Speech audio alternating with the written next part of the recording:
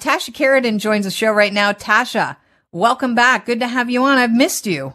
I was just saying that to your producer. I missed you too. It's good to talk to you.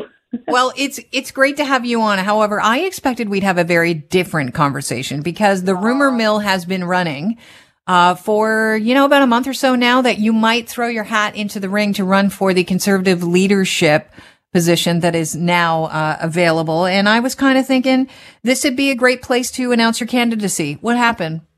Well, and that was a very sweet offer. 640 actually did make that, and shout out to you guys for that.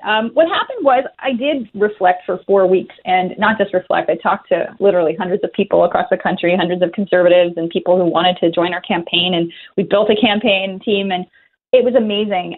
But I also talked to Jean Charest, and I realized that we were essentially sharing the same vision and going after the same people. And at the end of the day, with the way the campaign's going now and the negativity that's there, the need for unity, I just felt it was smarter to put my support behind Mr. Charest and fight for that united party, because that's really, at the end of the day, the only way that we're going to win the next election. Yeah, Tasha, let's talk about Jean Charest, because he hasn't officially thrown his hat into the ring, but we're hearing that he's going to do that officially on Thursday. Now, if you've chatted with him and you're endorsing him, then that's a given that it's going to happen. The only person right now that is also in the race is Pierre Poilievre. Why do you think Jean Charest is the man for the job? Well, I think it's, I'm not against Pierre per se. It's really more a question of being positive in the race and for what Jean Charest stands for, and for Jean Charest, because he represents the unification the party really needs. I think he's really very focused on that. He has a track record of doing that. I mean, he, during the referendum in 95, I was there in the square in Montreal when he made that enormous speech that, galvanized people to say, hey, let's keep Canada together. It was really his mission to do. And I've seen him in action there, and I know he has a track record of doing that. What we've seen on Twitter lately and in social media and the campaign is becoming very divisive. I really don't think that is the way to get a bigger tent built. It's going to turn people off. It's going to make them think that we're just a bunch of infighting, people. It's one thing to debate policy and throw a few barbs here and there, debates. It happens. It's what you do, right? But not to this extent so early. So I don't share those tactics. The positivity that Mr. Charest's team has too, it's something that really appeals to me. What's Charest's track record? I mean, was he not the premier of Quebec for a while? Yeah, he was the premier of Quebec for a while, exactly. While he was premier of Quebec, he shrunk the size of government. He lowered taxes. He balanced the budget, all the things conservatives want to do. He also faced the issues that everyone faced in the great financial crisis, but he overall had fiscally conservative policies. Mm-hmm. He also pursued free trade with Europe. Free trade was something that he firmly believed in when he was at the federal scene, and he pursued that vision afterwards as well.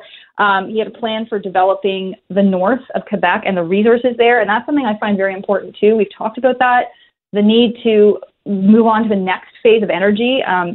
Yes, definitely still exploit fossil fuels. There's no question. I mean, he's going to be talking in Calgary, and there's a reason for that. He recognizes the importance of Western energy, but he also recognizes the importance of the energy of the future, and powering EVs with critical minerals and that kind of. Even Doug Ford's talking about that, right? So I really think he's got the vision of both poles based on his experience as premier and his experience then afterwards also in the private sector for about 10 years.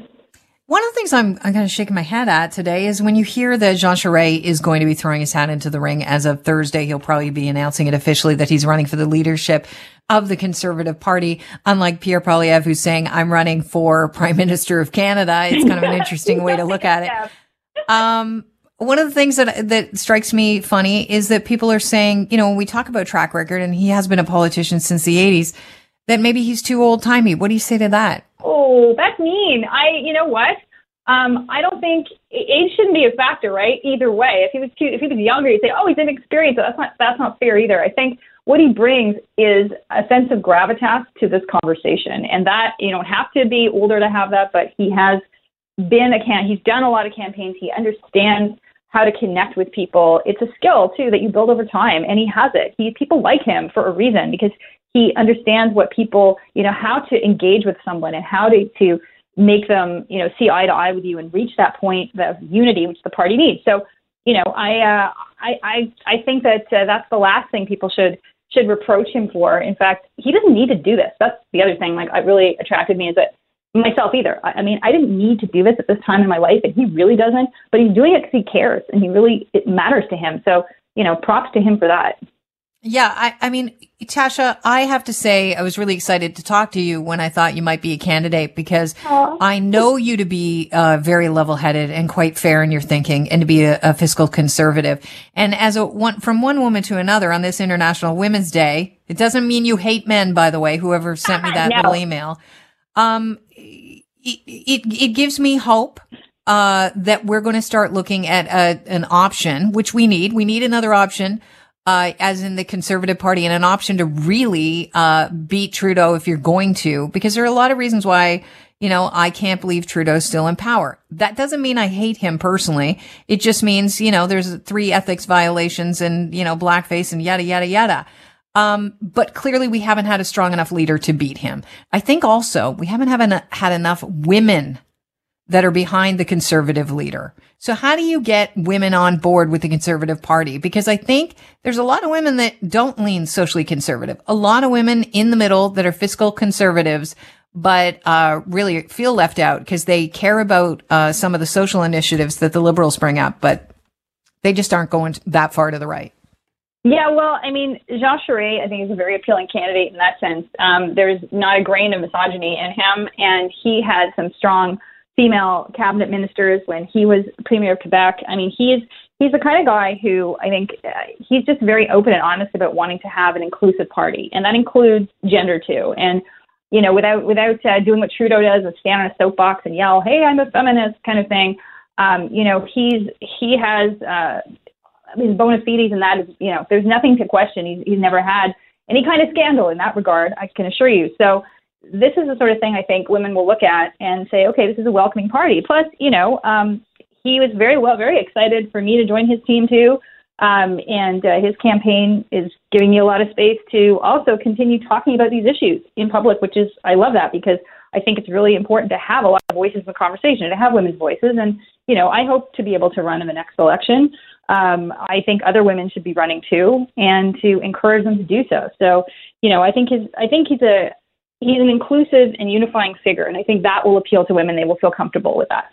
Okay, I just have to stop you. So you are considering a political run at some point? I am. I had started thinking about it, in fact, before Christmas, but not in, as focused a way, perhaps. Certainly not the leadership. That was not on my radar. But I have been getting the bug to get back into active politics, and the last 4 weeks just really cemented it. It's been so fun. I love talking to people and hearing there's issues and concerns, and the faith people putting you to carry those forward is very humbling and very touching. And I would like to be a service. So I think, yes, I would like to explore that in the next election, whenever that is. Tasha, it's been a pleasure talking to you again. I have missed you because, as our listenership know, you are a former host on 640 Toronto. And yes. And so I used to see you on a daily basis. So it's nice to hear from you. And I look forward to you being on the show when you announce that you'll be running. Oh, well, thanks, Kelly. I would love to. All right. Happy International Women's Day. You too. All right. Cheers. Bye. Tasha Kheiriddin, longtime Conservative commenter, also writes for the National Post.